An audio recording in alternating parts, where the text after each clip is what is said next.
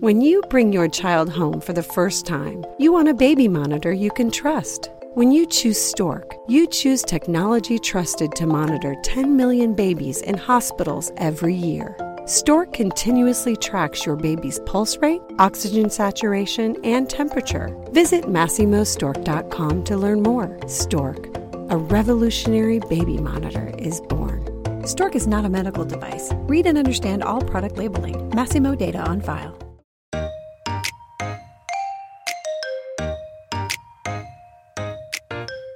You want to sear a protective crust around the potato patty so that the oil doesn't leach in, and then you get a dense, heavy, gross, soggy latke instead of a crisp and delicious latke. Welcome to Didn't I Just Feed You? A podcast about feeding kids. Hey, I'm Stacy. And I'm Megan. Before we jump into today's conversation, we want to take a second to encourage you to join our Didn't I Just Feed You community. It's free and easy to join. All you need to do is share your email with us. We'll put a link in our show notes to make it easy for you to join, or you can go to the community page on our site or visit us on Instagram where we have links in bio. We are at Didn't I Just Feed You. Isn't that super creative? We are super creative. And hey, if you're able to comfortably support Didn't I Just Feed You and our efforts to publish free weekly episodes, we'd love to welcome you to our community as a supporting member. Supporting members can pledge their support monthly or annually and receive awesome perks, including 2 exclusive episodes every month. They're not minis, y'all. They are long episodes. Live events, lifetime access to a private Instagram feed, and a huge quarterly giveaway. And just saying, a membership to Didn't I Just Feed You would make a great holiday gift for friends and family who need a little support in their cooking lives. So, speaking of our listener group, I have a feeling that our community is going to be popping with ideas after this week's episode, which is about one of my absolute favorite holiday foods, latkes. I've had your latkes. They're so good. They're so good. It's funny. So I did not grow up with latkes, but I have a recipe that is a family recipe from one of my dear friends that I tweaked just a little bit, and it's the best. I love it so much. But I've come to realize that especially people who've grown up with latkes as part of their family culture, that there are so many different things. It's so not empirical. I mean, obviously, that's a dumb statement. Nothing's empirical when it comes to food. It's what tastes good to you.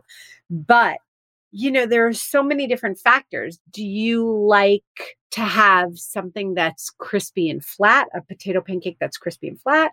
Or do you like one that's fluffy and kind of mealy and almost feels like, potato meal as opposed to strands of potatoes? That is where the variation in your favorite recipe is going to come about. And then if you're tired of the classic potato latke and, you've been eating them all your life, maybe you want, you like adding parsnips because it's exciting and it's a new version of it. There is just so much variation.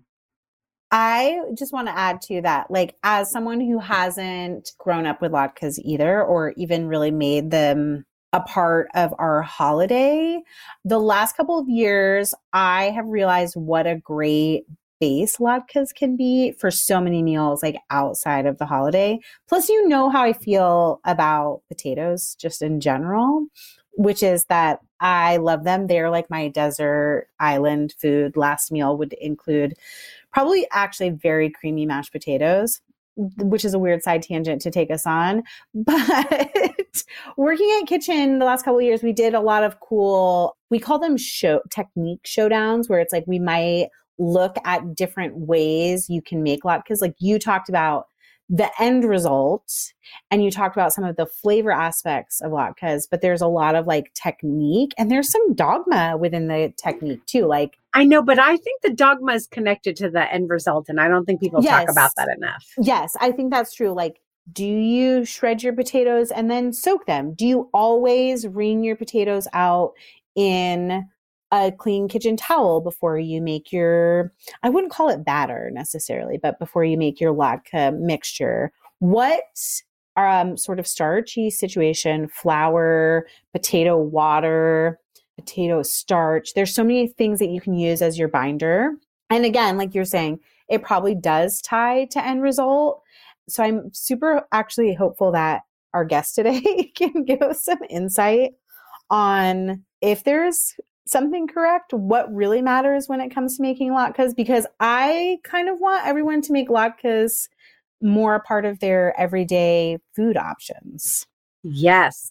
I mean, I don't want it to be part of my everyday food option because it feels so special. Yeah. Okay, fair. But if you don't have a reason to celebrate Hanukkah, whether it's part of your own family's tradition or you have someone in your community with whom you can celebrate and, you want to, or you just want to explore it because you're curious, then absolutely. I mean, potato pancakes, there's really, what more do we have to say? That is what I'm saying. Like, just like hummus, which is like culturally important, but also like can be an awesome weeknight meal. I feel like latkes have the ability to do that as well. Like, a weeknight side where you can throw some parsnips into your potato pancake mixture. Yes, sign me up. I want to do that.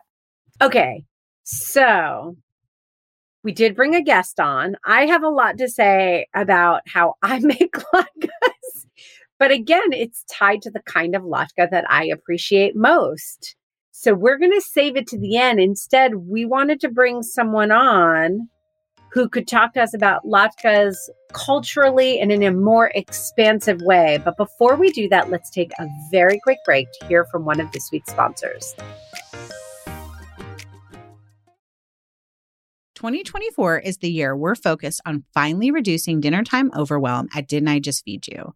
And that means making grocery shopping easier and more cost-effective, especially when it comes to the foods we all tend to spend the most on, like meat. Enter ButcherBox, where you can count on incredible deals on premium cuts. At ButcherBox, you can choose a curated box or customize your order of 100% grass-fed beef, free-range organic chicken, pork-raised crate-free, and wild-caught seafood to stock your fridge with all the proteins you need for the week, month, or even the year at prices that are hard to come by at the grocery store. That's all your protein shopped for in one shot at great prices delivered to your door with free shipping. Just one change, switching over to ButcherBox, and you guarantee yourself fewer trips to the grocery store and savings that are hard to find at the supermarket. Dinner time overwhelm, be gone. ButcherBox is offering our listeners their choice of a weeknight meal essential: 3 pounds of chicken thighs, 2 pounds of ground beef, or 1 pound of premium steak tips for free in every order for a whole year. Plus, you get $20 off your first order. Sign up today at butcherbox.com/DIJFY and use the code DIJFY, short for Didn't I Just Feed You, to choose your free offer and get $20 off. This episode is brought to you with support from Whole Foods. As a resident Greek girl, I am a sucker for Mediterranean flavors and want you to taste the Mediterranean too. Go to Whole Foods Market now and save on regionally inspired products through March 19th. Find sales on animal welfare certified meat, including boneless, skinless, air-chilled chicken breast, bone-in beef short ribs, ground lamb, and more. Save on whole bronzini and sustainable wild-caught sockeye salmon. And stock up on Mediterranean essentials like feta cheese crumbles, whole wheat pita pockets, and, if you're over 21, wines from Spain, Greece, and Italy. Grab your ingredients and experiment with family-friendly Mediterranean cuisine today. Think Greek-style ground lamb pitas, lemony oven-roasted chicken, or bronzino, or instant pot short ribs braised in wine. All simple and delicious. Taste the Mediterranean now at Whole Foods Market. Armoire makes getting dressed easy. With a clothing rental membership from Armoire, build the perfect wardrobe with brands that are high quality, unique, and recommended just for you. Is anyone else struggling with what to wear these days? I've been pretty frustrated with getting dressed over the last few months as I've navigated body changes, and some days I quite literally have no idea what to wear. Enter Armoire. Armoire allows you to rent high-quality designer clothing for every occasion. When I signed up, I took a style quiz, and based on my preferences, they offered suggestions that would best match my life. I've been renting clothes from Armoire for a while now, and the more I rent, the more on point the suggestions get. Plus, you send what you wear back which is a great way to try new styles without waste. Armoire also has such a fantastic range of options. Whether you're planning an outfit for a date night, packing for a conference, or maybe a family event, or just need some updated options for everyday life, you'll be the best dressed person in the room without ever having to find time for an exhausting shopping day. Right now, Didn't I Just Feed You listeners can give Armoire a try and get up to 50% off their first month. That's up to $125 off. Just visit armoire.style/DIJFY. That is armoire.style, ARMOIRE.style/DIJFY to get up to 50% off your first month and never worry about what to wear again. Try Armoire today. Leah Koenig is the author of 6 cookbooks, including The Jewish Cookbook and Modern Jewish Cooking. She is currently at work on her next book, which explores Rome's historic Jewish cuisine. Leah's writing and recipes can be found in the New York Times, New York Magazine, the Wall Street Journal, the Washington Post, Food and Wine, Epicurious, Food 52, and Tablet, among other publications. She also writes a fantastic weekly newsletter called The Jewish Table, which shares recipes and stories from the world of Jewish food. In addition to writing, Leah leads cooking demonstrations and workshops around the country and world. She lives in Brooklyn, New York with her husband and 2 children. Leah, we are so excited to have you here, especially me. I feel like I have this very special, meaningful connection to latkes, even though it isn't part of my pre-marriage personal history. So my husband is Jewish. He likes to call himself an atheist Jew. So he strongly identifies culturally as Jewish, but not religiously. So he didn't grow up, he wasn't bar mitzvahed. Sometimes they would celebrate the high holy days, but they also celebrated Christmas. I come from a first generation Greek family. So for me, I'm also not religious, but being part of the Greek church is a way still today that Greek Americans tend to stay connected to each other and to find community. So my grandmother was very religious. My mother was kind of religious. I wasn't at all, but still going to church every Sunday and participating in a lot of those cultural events was a really important part of my upbringing. So when I married Mike and we decided to have kids, I was like, well, our kids are going to be half Greek and half Jewish. How cool is that? Let's celebrate all the things. And he was like, okay, I'm down for that. And then holidays would come around, Jewish holidays would come around, and I'd be like, okay, what are we going to do? He's like, I don't know. This is not how I grew up. And I would furiously research, and I have a lot of Jewish friends, and I would, score invites to their holidays so that I could learn. And I sort of jumped into a lot of these Jewish holiday traditions, but especially around food, given my professional background. And latkes just weirdly became something really important to me. And I think that there's 2 reasons why. One is that they're delicious. 2 is that the story of Hanukkah, as someone new to the Jewish faith, it was a really easy one for me to grasp onto. And the connection between the culinary traditions and the story of Hanukkah were just really clear to me. There's oil, light for this many days, there's oil, and we fry. So we've got these donuts, sufganiyot, and I also am a huge donut fan, and we've got potato pancakes that we fry up too. Like, it was just something really easy for me to grasp and to pass on to my kids, even in the absence of deep personal cultural knowledge. But, I felt like I'd be a fraud if I got on with Megan and talked about latkes with any authority. So I feel like I'd love for you to just give us kind of a cultural context for understanding latkes and their place in the Jewish culinary history. Yeah, totally. First of all, thank you so much for having me. And I love hearing your family story. I feel like food comes alive in the context of people and family and celebrating together. So it's really cool to hear that. Interestingly, potato latkes are what American Jews think of as sort of the Hanukkah food, and they are.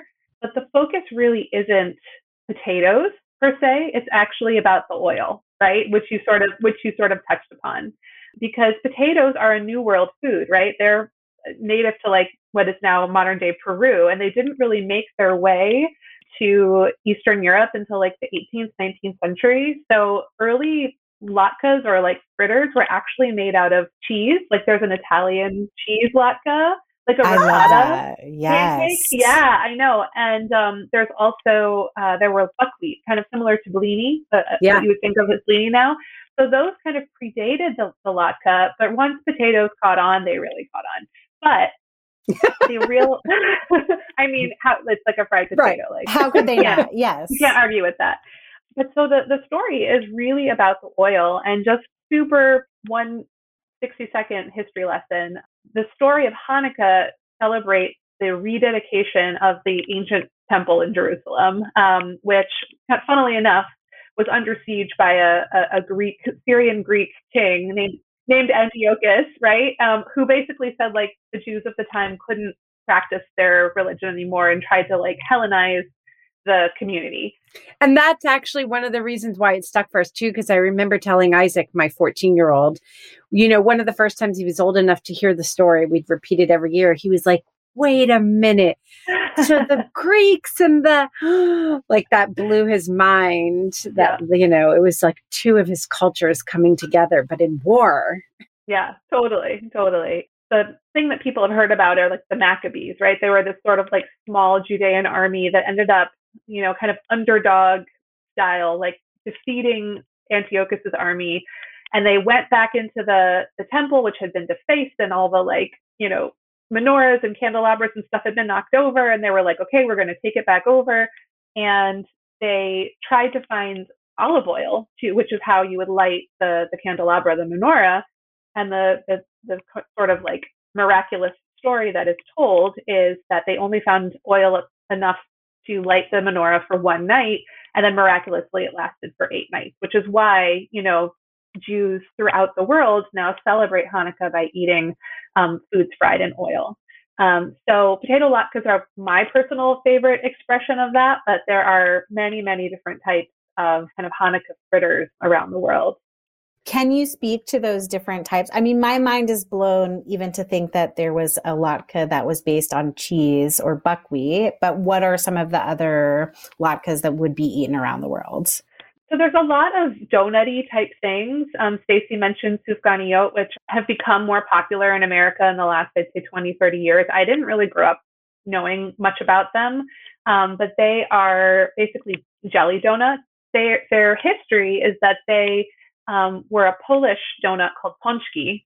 And when Polish Jews moved to the newly formed modern state of Israel, they brought them, and then the name changed to sufganiyot because it comes from the word, something that means sponge, which you can kind of think of the dough being like spongy and airy. So that's where the name comes from. So that's one. There's also a Moroccan fritter called spenge, which I'm assuming is from the same like word root, but they're kind of like these free-form rustic donuts with a hole in the middle, but they're like drenched in like a sugar or honey syrup, and they're amazing. And then there's, in some Sephardi traditions, there's something called bimuelos, which are like little dough nuggets that are fried, and also in like a syrup. So those are amazing. And then some Italian Jews actually fry chicken, which kind of blew my mind when I found that out, because I always think of fried chicken as being like, Southern American cuisine, which it also is, but it has this like, analogous tradition in Italy. So yeah, there's lots of others. A quick little like side note, did you learn about that while researching your upcoming book? Thank you for asking that. Yeah. Yeah. So I'm working on a book about the food of Roman Jews right now, and not actually a Roman Jewish tradition. So no, Italian Jewish food is very regional, considering it's actually a pretty small number of people who are celebrating it. But no, I think it's more of like a Northern Italian thing. Because I'm excited about your upcoming book. Rome is one of my favorite cities in the whole world. And eating in what I was taught is called the Jewish ghetto part of the city is like some of the best food. And I remember the first time that Mike and I went to Rome and ate there. His mother, who speaks fluent Italian, she's a Jewish American, but learned Italian as an adult and then started going to Italy every year just to, exercise the language and be immersed. Like brought us to a couple of restaurants and we had the most delicious food. Yeah, actually Roman Jews kind of in practice celebrate Hanukkah all year round because a lot of their cuisine, it's cucina povera, like the poverty food or like food that you make when you don't have a lot of money.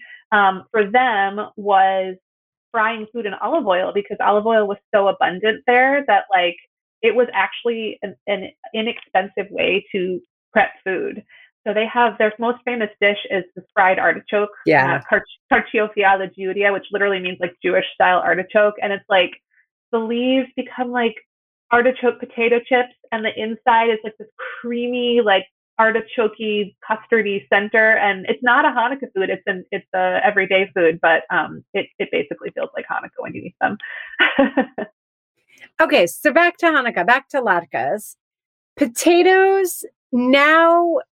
Throughout the Jewish diaspora, are potato latkes sort of the default? Or does it depend on whether you're Ashkenazi or you're Sephardic? Like what's the breakdown? What are people pulling out to make their latkes and Hanukkah around the world today? Yeah, no, potato latkes are specific to Ashkenazi cuisine. Okay. But because America, the American Jewish population is something like 80% Ashkenazi background, that's why it's like the one here. But if you go to like a Moroccan Jewish family or a Egyptian Jewish family or an Ethiopian Jewish family, they're not going to be making potato latkes. But for families that do make them, there's a lot of, not about controversy, but like there's a lot of like, people have opinions about how you're supposed to make them. Some people like them the way I do, which is sort of like the potatoes are kind of shredded hash brown style so that they get really crispy and lacy on the edges and like they're tender in the middle. But some people like to kind of mush up the potato more and almost make like a mashed potato fritter, which is not like my favorite, but people swear by that as well. So that's kind of just what you prefer. So the most important thing when you're frying a potato latke, no matter like how you're starting with the potatoes, is you want to start with a oil with a high smoke point.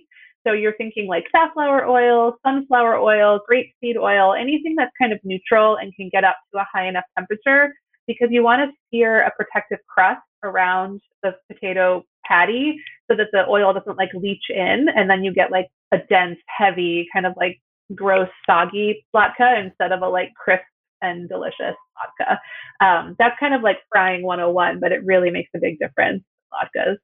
And I mean, for me, if I don't see that lacy, like potato shredded edge, it's like I'm immediately like, this is going to be good because how can you go wrong? It's fried potato, but it's just not the same.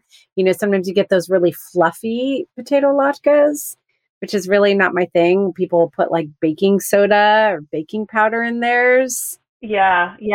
Yeah, I need a full, I need to stop not stop us necessarily, but it's great to talk about like getting to the end result of like frying and what's frying and the lacy edges. But like as someone who doesn't have a cultural connection to latkes and like maybe just wants to make them at home to introduce my family to other traditions, can we start like all the way back at like the best potatoes to use? And then I do want to talk about binders as like a food science geek. I want to know, like Stacey's saying never baking soda to keep them light and fluffy, but I'm kind of assuming that there's some starch going in there, and like, are we being dogmatic about squeezing out the potatoes after they're grated? I'd love a walkthrough from either or both of you or in collaboration. From Leah. Sure. Well, I will say, again, it comes down to what people's preferences are. So there are going to be different opinions about how you make your kind of like ideal latke. But I like to start with russet potatoes because they have a high starch content, and starch is really important for having a good textured latke. And I shred them, and also onion.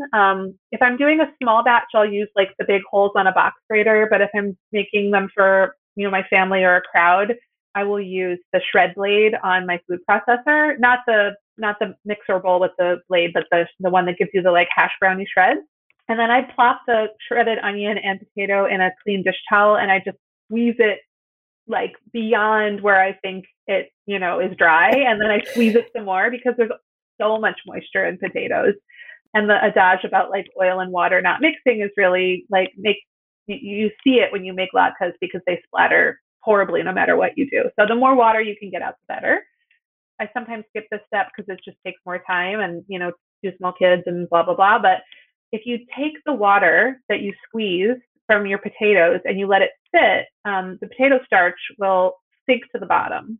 And that potato starch, you can drain off the water and put the starch back into the latke mixture. And people say that like really helps the texture, but I don't know how much I notice a difference, but some people swear by it. So I would say, people can kind of experiment, and it's a fun tip, and you kind of feel like you're not wasting anything. And I'm intrigued, I have to admit, because so far our process is exactly the same. So I'm totally intrigued. Okay. Yeah.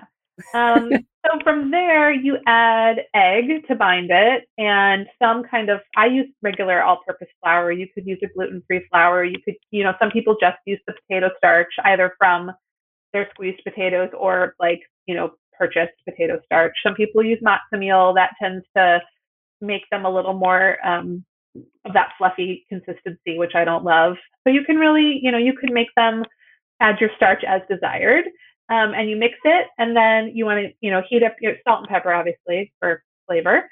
And that's really it in terms of ingredients, unless you're going fancy and adding some shredded carrot or beets.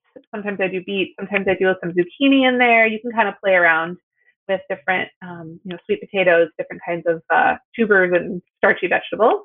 Yeah, Stacy mentioned parsnips at one point when we were talking about this episode, and I was like, ooh, that sounds so delicious. Yeah, I'm curious, Stacy, whether you do a full parsnip one or like potato and parsnip, because I've sometimes had trouble if I take all the potato out because they don't hold together quite as well. Totally. Yeah. Partial, just adding parsnips. Yeah. Yes. I'm actually a purist, and honestly, I'm happy just doing potato and onion. I was going to say no onion. No, potato and onion. Onion's absolutely key. Totally key. Right? So, but like, that's it. That to me is perfect. But every once in a while, but every time I do add something else, I'm like, that wasn't really worth it for me personally. I'm like, I've just been happy with potato and onion. I do have a recipe in my book, Modern Jewish Cooking, that is carrot and beet. And that's a really nice combination because it's kind of sweet and earthy. And I serve them with this like chive goat cheese. So that's a fancy latke. That's like, right. That's almost a sick night when you're sick of potato. Exactly. Okay. So you've got this potato mixture. Is that something that you can make ahead of time and like let chill out in the fridge, or you're making that like when the rest of dinner is kind of like resting, ready to serve? Latkes are not a great make ahead food. Well, okay, let me step back. They're not a great make ahead food to make the batter and then let that sit because of all the oxidation that happens. But what you can, some people say you can't reheat a latke. I actually think latkes reheat fairly well. So what I do is I often will fry a bunch of latkes, a couple days ahead, up to like a month, and refrigerate or freeze them. And then to reheat them, all you really have to do is like put them on a single layer on a baking sheet and heat them in the oven at like, 350, 375 for like 5 to 10 minutes. And when they start to sizzle, they're not like the perfect, like just out of the fryer latke, but they're more than serviceable. They're very good. So I would say like, if people are feeling stressed about the fact that they have to get dinner on the table and fry like a bunch of latkes and be like chained to the stove during dinner, you really can do some of it ahead. And I wonder if the air fryer changes that, because I just recently got one of those convection toaster oven air fryer situations, and I feel like that might do a good job this year. Yeah.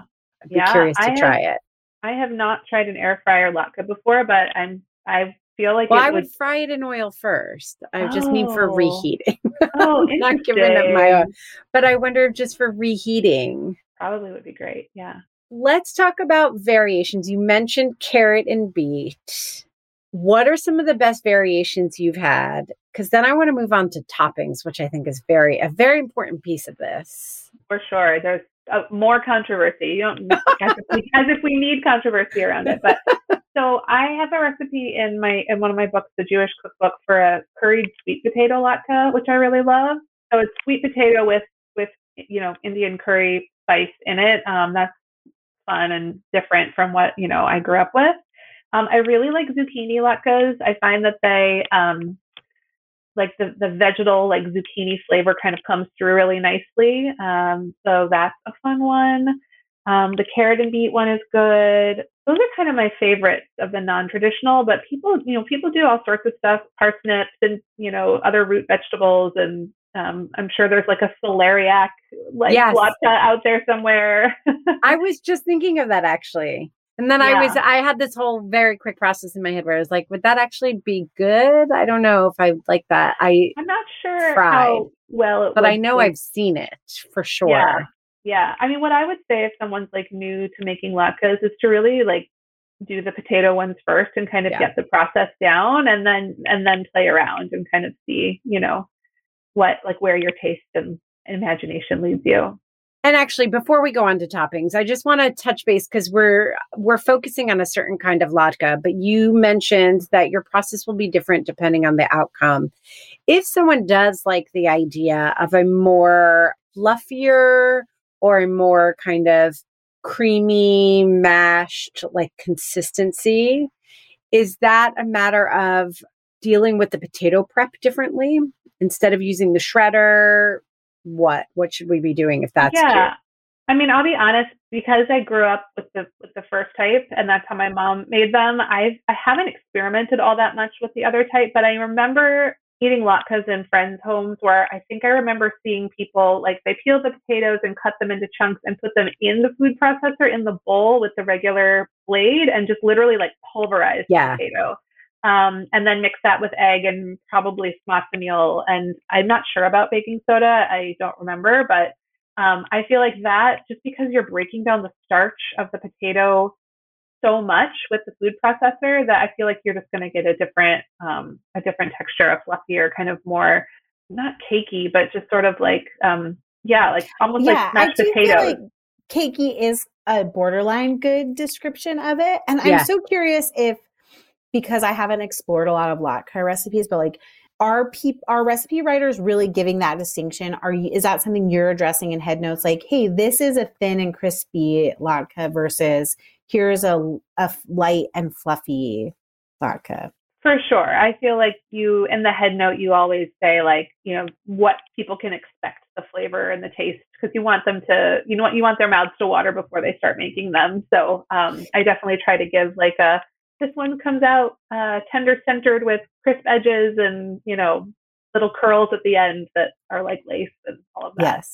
Yes. Megan, it reminds me of writing head notes for a cookie. Right. Like, what is this, a thin and crispy chocolate chip cookie? Right. Or this is a soft or it's a cakey, thick one. Yes. You give those kind of cues. But definitely, I think that's a good point, Megan, that we should tell any listener who's curious and has never cooked latkes before to be looking for those cues either in the post or in the head notes so that you know what you're getting into. And if they don't indicate that, maybe look for a new recipe. And hopefully an accompanying photo gives some indication too. Before we go into toppings, so I just have to ask for either of you, is there anything that you've tried to latke that just did not work? Like any root vegetable or flavor? Like I'm like, ooh, could you make like a sour cream and onion latke with like green onions incorporated? My mind goes a million other places, but is there anything that does not work?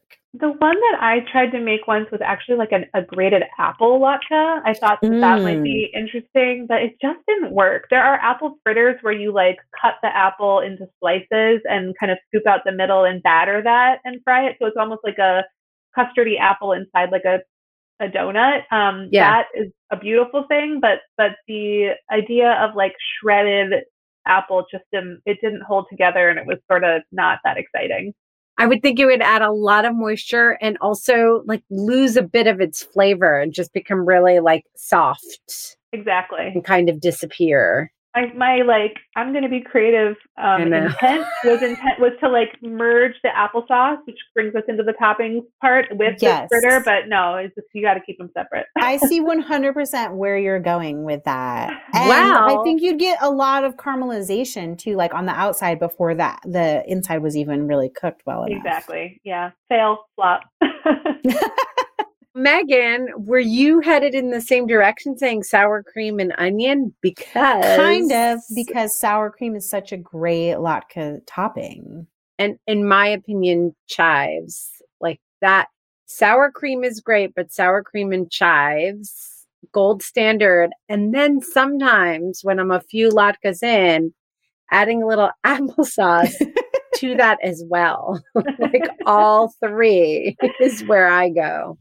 Totally. I actually, the closest any of my like Instagram posts ever got to being really viral was last Hanukkah. I posted a picture of a latke with applesauce on one side and sour cream on the other, like a black and white cookie. Yes. And people were like, what? Like, you're putting them together? But I'm team applesauce and sour cream on my latkes. Like, I also like, cream cheese with jam and like stuff that my husband thinks is really gross. But for me, like that mix of crunchy with the creamy of the sour cream and the sweet from the applesauce, it's an amazing combination. Wait, I didn't know that people don't like cream cheese and jam, because I also really love cream cheese and jam. You know what? I think he's weird. I think because when he saw me put that on a bagel once, he's like, wait, you're putting jam on top of your cream cheese? And I was like, don't people do that? So I'm glad to hear that other people do it too. Well, where did you grow up? I wonder if it's regional. I mean, he grew up outside of DC. I grew up outside of Chicago. I don't know. Okay, I grew up in New Jersey. I don't know. It's one of the sour cream and applesauce even, like, it's like yogurt and fruit. Why can't the yogurt just be sour cream or cream cheese? It makes sense to me all around. As someone who like grew up partially on the West Coast and partially in New England, I feel like it works. If you're in New England, you have like the apple pie with cheddar in the crust, or maybe that's Vermont specific. So that's very Vermont specific, but yes, it's so good. Oh, it's so good. My husband wouldn't eat that either, but whatever.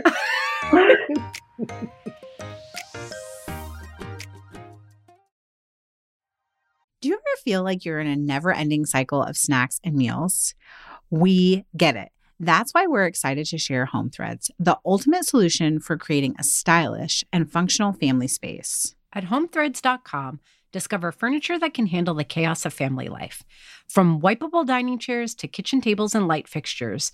Or you can just freshen up your kitchen with trays, counter lamps, decor, and other affordable accents that will help you update your kitchen into a room you love spending time in. Head over to homethreads.com/DIJFY, short for Didn't I Just Feed You, to get a code for 15% off your first order. Because if you're going to be feeding them 3 times a day, plus snacks, you deserve a home that feeds your style. Home Threads, love where you live. That's homethreads.com/DIJFY today to get 15% off your first order. When you bring your child home for the first time, you want a baby monitor you can trust. When you choose Stork, you choose technology trusted to monitor 10 million babies in hospitals every year. Stork continuously tracks your baby's pulse rate, oxygen saturation, and temperature. Visit MassimoStork.com to learn more. Stork, a revolutionary baby monitor, is born. Stork is not a medical device. Read and understand all product labeling. Massimo data on file. Okay, besides the very traditional like sour cream and applesauce, what are other ways to top and or serve latkes? What I've seen a lot recently is kind of people building on the sour cream side and like draping like lox on top of that, or caviar. Like there's like the kind of, that's back to the Bellini side of things, like doing mini latkes with sour cream and like a little fish roe on top. That's really nice. I'm starting to see people do like pastrami on top of their latkes, which sounds, why not? Like it's like meat and potatoes go together really well. So why wouldn't you do that? In modern Jewish cooking, I have a recipe for like an apple chutney that's sort of like taking a cue from, kind of an Indian flavor palette and like bringing it into the latke world. and that's really nice. It's like ginger and apple and various spices. I think there's cardamom and stuff like that. I haven't made them in a little while. So that's fun. But I mean, latkes are kind of a blank canvas. You could do like a salsa verde on top. You could do latkes with egg and cheese. You know, you could do like all sorts of stuff. Like a bacon, egg, and cheese minus the bacon plus the latke. Yes. Yes. You know? Oh my gosh, I'm so hungry now. I know. I really want latkes right now. So do I. I was also trying to make this connection that latkes could be fun family food outside of holidays too, because we talk a lot on Didn't I Just Feed You about like how fritters are just a great vehicle for vegetables, for leftovers. They're like an easy way to get in some protein or just like have a different side dish. Do you only eat latkes around holidays, or do you make them on a random Wednesday for your family? Well, as a recipe tester, I'm sure you guys know this, you end up making things out of season to have them ready for. So sometimes we're eating latkes in July, but that's very specific.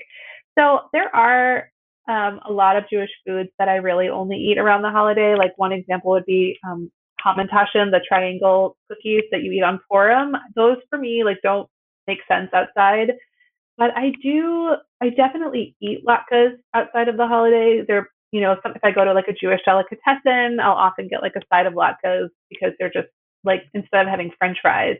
Because they're there. Yeah, because they're so delicious. And someone else made them for you. So there might be more delicious. The thing about latkes is, you know, it is a deep, it's more of a shallow fry. It's like somewhere in between a deep and a shallow fry. So you do use a lot of oil. So like I kind of have to have a special occasion. Like I would make them for like a brunch or something, but I don't usually make them. If I'm going to fry outside of the holiday, I'm usually making like schnitzel, like chicken schnitzel or something that feels a little more main dishy. But I feel like if you like to fry food, like they're a great thing to make year round. I do like to fry food, which is a weird thing to say. I'm curious if either of you have any tips for making latke frying less messy, or is it something where you just like embrace the mess of it? Can you choose a different pan? I'm envisioning always that it's cast iron, like a big cast iron skillet that you're frying in, but please correct me. It can be. Mine isn't. Leah, what about you? How are you frying yours? I use an all-clad, like a aluminum pan. For me, when I use my cast iron, they burn more quickly. I don't know if my cast iron is just kind of a faulty one or something, but I like a aluminum or stainless steel pan. But a splatter screen is really key if you want to keep the oil off your walls, because they really do. No matter how much water you squeeze out, they sputter and, you know, kind of coat your whole like kitchen walls with oil. So a splatter screen is really key to keeping that at bay. I feel like our process is so identical that the recipe that I've been working off of, which is supposedly my dear friend's longtime family recipe, I'm like, is it, or did someone in her family grab a copy of Modern Jewish Cooking? Pass this recipe off. Possible, but I think it's one of those things like like we were talking about chocolate chip cookies earlier, like over time and through the generations, like the best practices kind of just like come to the surface. You know, like I feel like, you know, people just have handed down what works, and latkes are so elemental. Like there's so few ingredients that technique really matters. So I think it's more just that like there's kind of a right way to make them, and a wrong way. So that's probably, I mean, maybe they have Modern Jewish Cooking. I don't know. I have both the recipe I've been using forever as it was originally given to me and your book. So I'm going to compare and make sure they're on the up and up. But I will say that also this idea that, you know, with a traditional food that's been made by so many people around the globe for so long, this idea that approximately, you know, we'll call it a right way, but of course there are variations, but that this right way kind of emerges, and that this right way is also really simple and isn't about, you know, I don't know, Megan, you were telling me that you once worked on a package for kitchen.com that, you know, had you guys testing out like all these wild techniques. Yeah, well, just those variables, like, is a box grater really better than the food processor? And that question ultimately comes down to, like, how many latkes are you making? But then there was, like, pulling out the starch tip of, like, the drained potato starch, like Leah was mentioning, versus, like, just using potato starch, whether to add baking soda or whether you should use, like, a combination of potato starch and all-purpose flour. But I also think there's something there to talk about in internet food media where it's like we kind of want to make something more complicated than it needs to be in order to create content. And I think, like, what both of you are saying is, like, if you use the right potatoes, you drain them well, you add a little bit of egg and a little bit of starch and you season it well and use, like, a high smoke point oil, then you kind of can't mess it up. It's going to be great. And then it's going to be muscle memory, like doing it that same way every year or every holiday. And then adjusting that based on your taste. You know, if you like a little more onion, a little less onion. I actually have taken to adding a little bit of white pepper to my potato mixture. I jotted down at some point in the show notes, we'll put it, I jotted down the amount, but like I just was experimenting one year and I was like, oh, that's kind of nice. There's a little something in the background. You can't even really detect it, but it gives it a little bit of a warmer spice than black pepper, but just kind of in the background. But yeah, like flour, potato, onion, oil. And I do think even though it's not a cookie, it's not something that you have to like wait and bake to make adjustments to. We've tried to start setting this precedent of like, if you are going to change one thing in a recipe or a routine, like just change that one thing first and see what happens rather than being like, oh, well, I am going to do different starch this year and I'm going to add white pepper, and because then you'll never know like which change really impacted your end result. Yes, totally. The nice thing is that it is something that happens every year. So you can kind of year on year kind of build your tradition and build what tastes the best for what your family likes, what you like. So Leah, this year, what's it going to be? Just the classic? Are you feeling tired? Are you feeling burnt out? Are you feeling inspired and experimental? What are you thinking? Here's the thing. First of all, 8 nights is a lot of nights to eat fried food in a row. So what we usually do is start out strong, and then by like night 4 or 5, we're all like, my husband and I are just like, let's have salad. And like some olives on top to give the olive, for the olive oil like, connection. But the other piece is that my kids actually don't like latkes. I have a 2-year-old and a 7-year-old, and they like French fries. But for some reason, it's like the latkes look different. Yes. It's so weird. Kids are so weird. I was a picky kid, so I'm not weird. I'm not worried about them. They'll get there. But what they do like are briny foods. They like olives. They like pickles. So on our first night, what we tend to do is make I make potato latkes for me and my husband, and then I make fried pickles and olives for the kids. So those are not traditional, but they are fun. It's like bringing the county fair to our house. Yes. And the next night we usually do like a susganillo, or a pimuelo, like some kind of like sweet donut-y fritter, because nobody can argue with that. And then the third night, maybe I'll do like the sweet potato one or something to mix it up. The fourth night, maybe I'll do chicken schnitzel. And then usually after that, it's like we just kind of coast through the rest of the holiday. Yes. It's a lot of heavy fried food to do 8 nights in a row. It is. And this year, isn't Hanukkah immediately after Thanksgiving? Yeah. Yes. Sunday after. So maybe we'll do I'll put some leftover turkey in my latkes. Yes. That'd be fun. Or like something like turkey gravy on top of latkes could be amazing. Ooh, yummy. Like stuffing, like a, turkey and gravy. I wonder if there's a stuffing connection somewhere there. Leftover stuffing fritters would be amazing. They wouldn't be latkes. They would be amazing. They wouldn't be. But I would still eat them. I would eat them. Stacey, what about you? What's your latke tradition at home with the boys? So Hanukkah, I started with my story, and I'll end with the end of the story, which is that my boys are 11 and 14. So we've been parenting for years now. And at some point several years ago, I was like, this is too much, Mike. Like, these are not even my holidays, I absolutely love enjoying that, like love celebrating them rather, but you need to do a little heavy lifting here. And he was like, I don't know. So we actually the biggest thing was that our kids started to really think of Hanukkah as additional gifts. And that kind of was uncomfortable for us.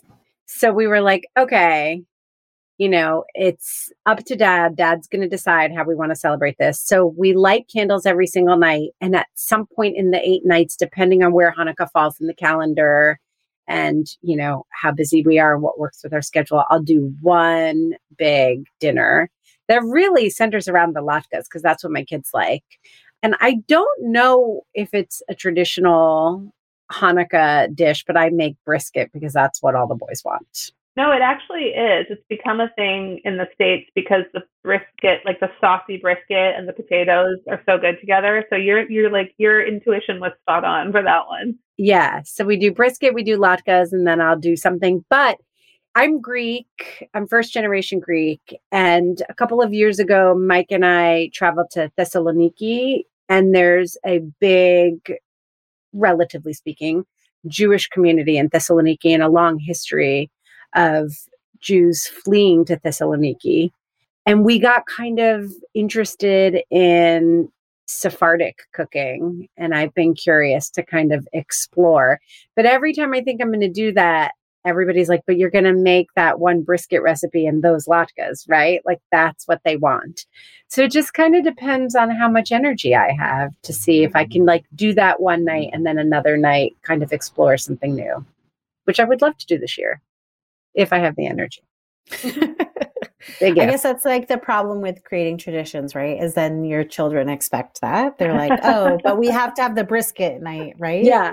But that's great. I'm glad that they feel connected to those dishes. Well, I'm personally actually thinking about how fun it might be to make both kinds of latkes with my family as a way to introduce them to the traditions and talk about, and figure out like what we prefer just for fun and to learn about Hanukkah. Yeah, that's a great idea. Yeah. Leah, thank you so much for joining us today. It was my absolute pleasure. Thank you for having me. You guys are so fun. Okay, so Stacey, I have to tell you something. I was transformed by our interview with Leah, which is to say, at the top of the show, I was like, oh, we can make weeknight latkes a thing. And maybe I was wrong. I was wrong.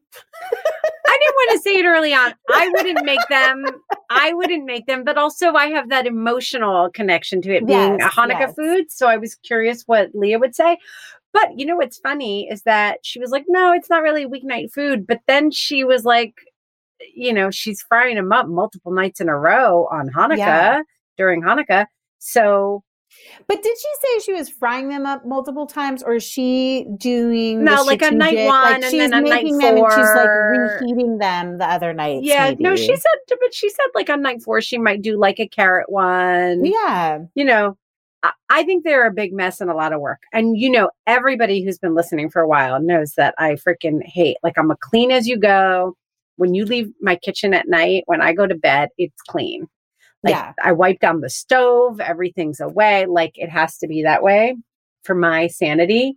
So it says a lot for me to say this, but latkes are one of those things where you just get in the process. Like part of what I like about making brisket to go with latkes is that brisket's really easy to make ahead. Very hands off. Yes. So that I just I've either made it ahead or it's in the last, 30, 40 minutes of cooking on a low heat.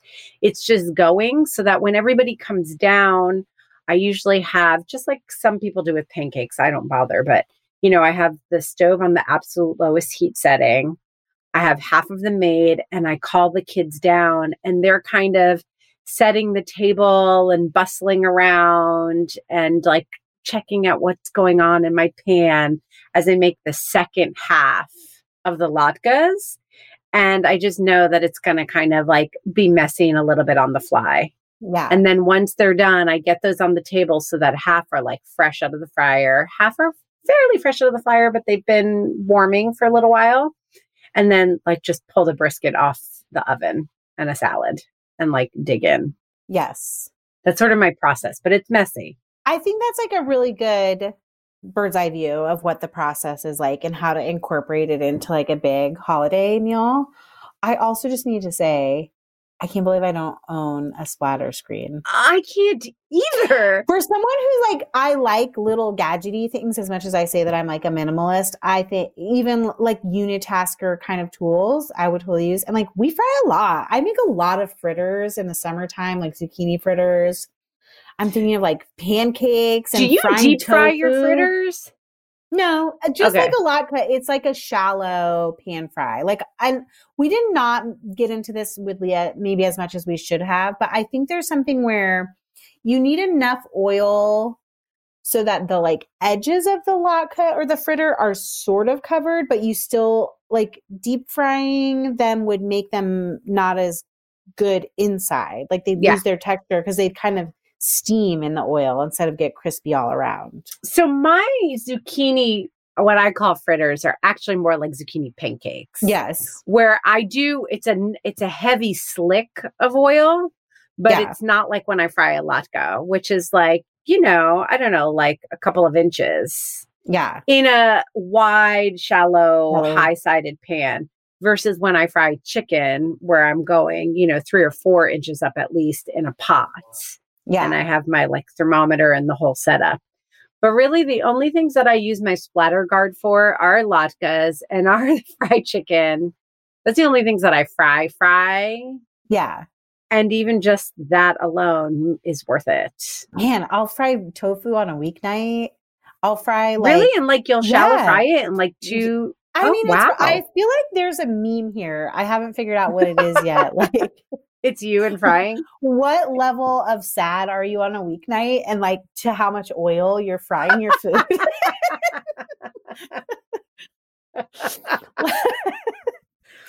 Do you know? I'm thinking of tofu as that slick that you described for doing like pancakes or your fritter style pancake, veggie pancake situation versus like latkes and having a good depth.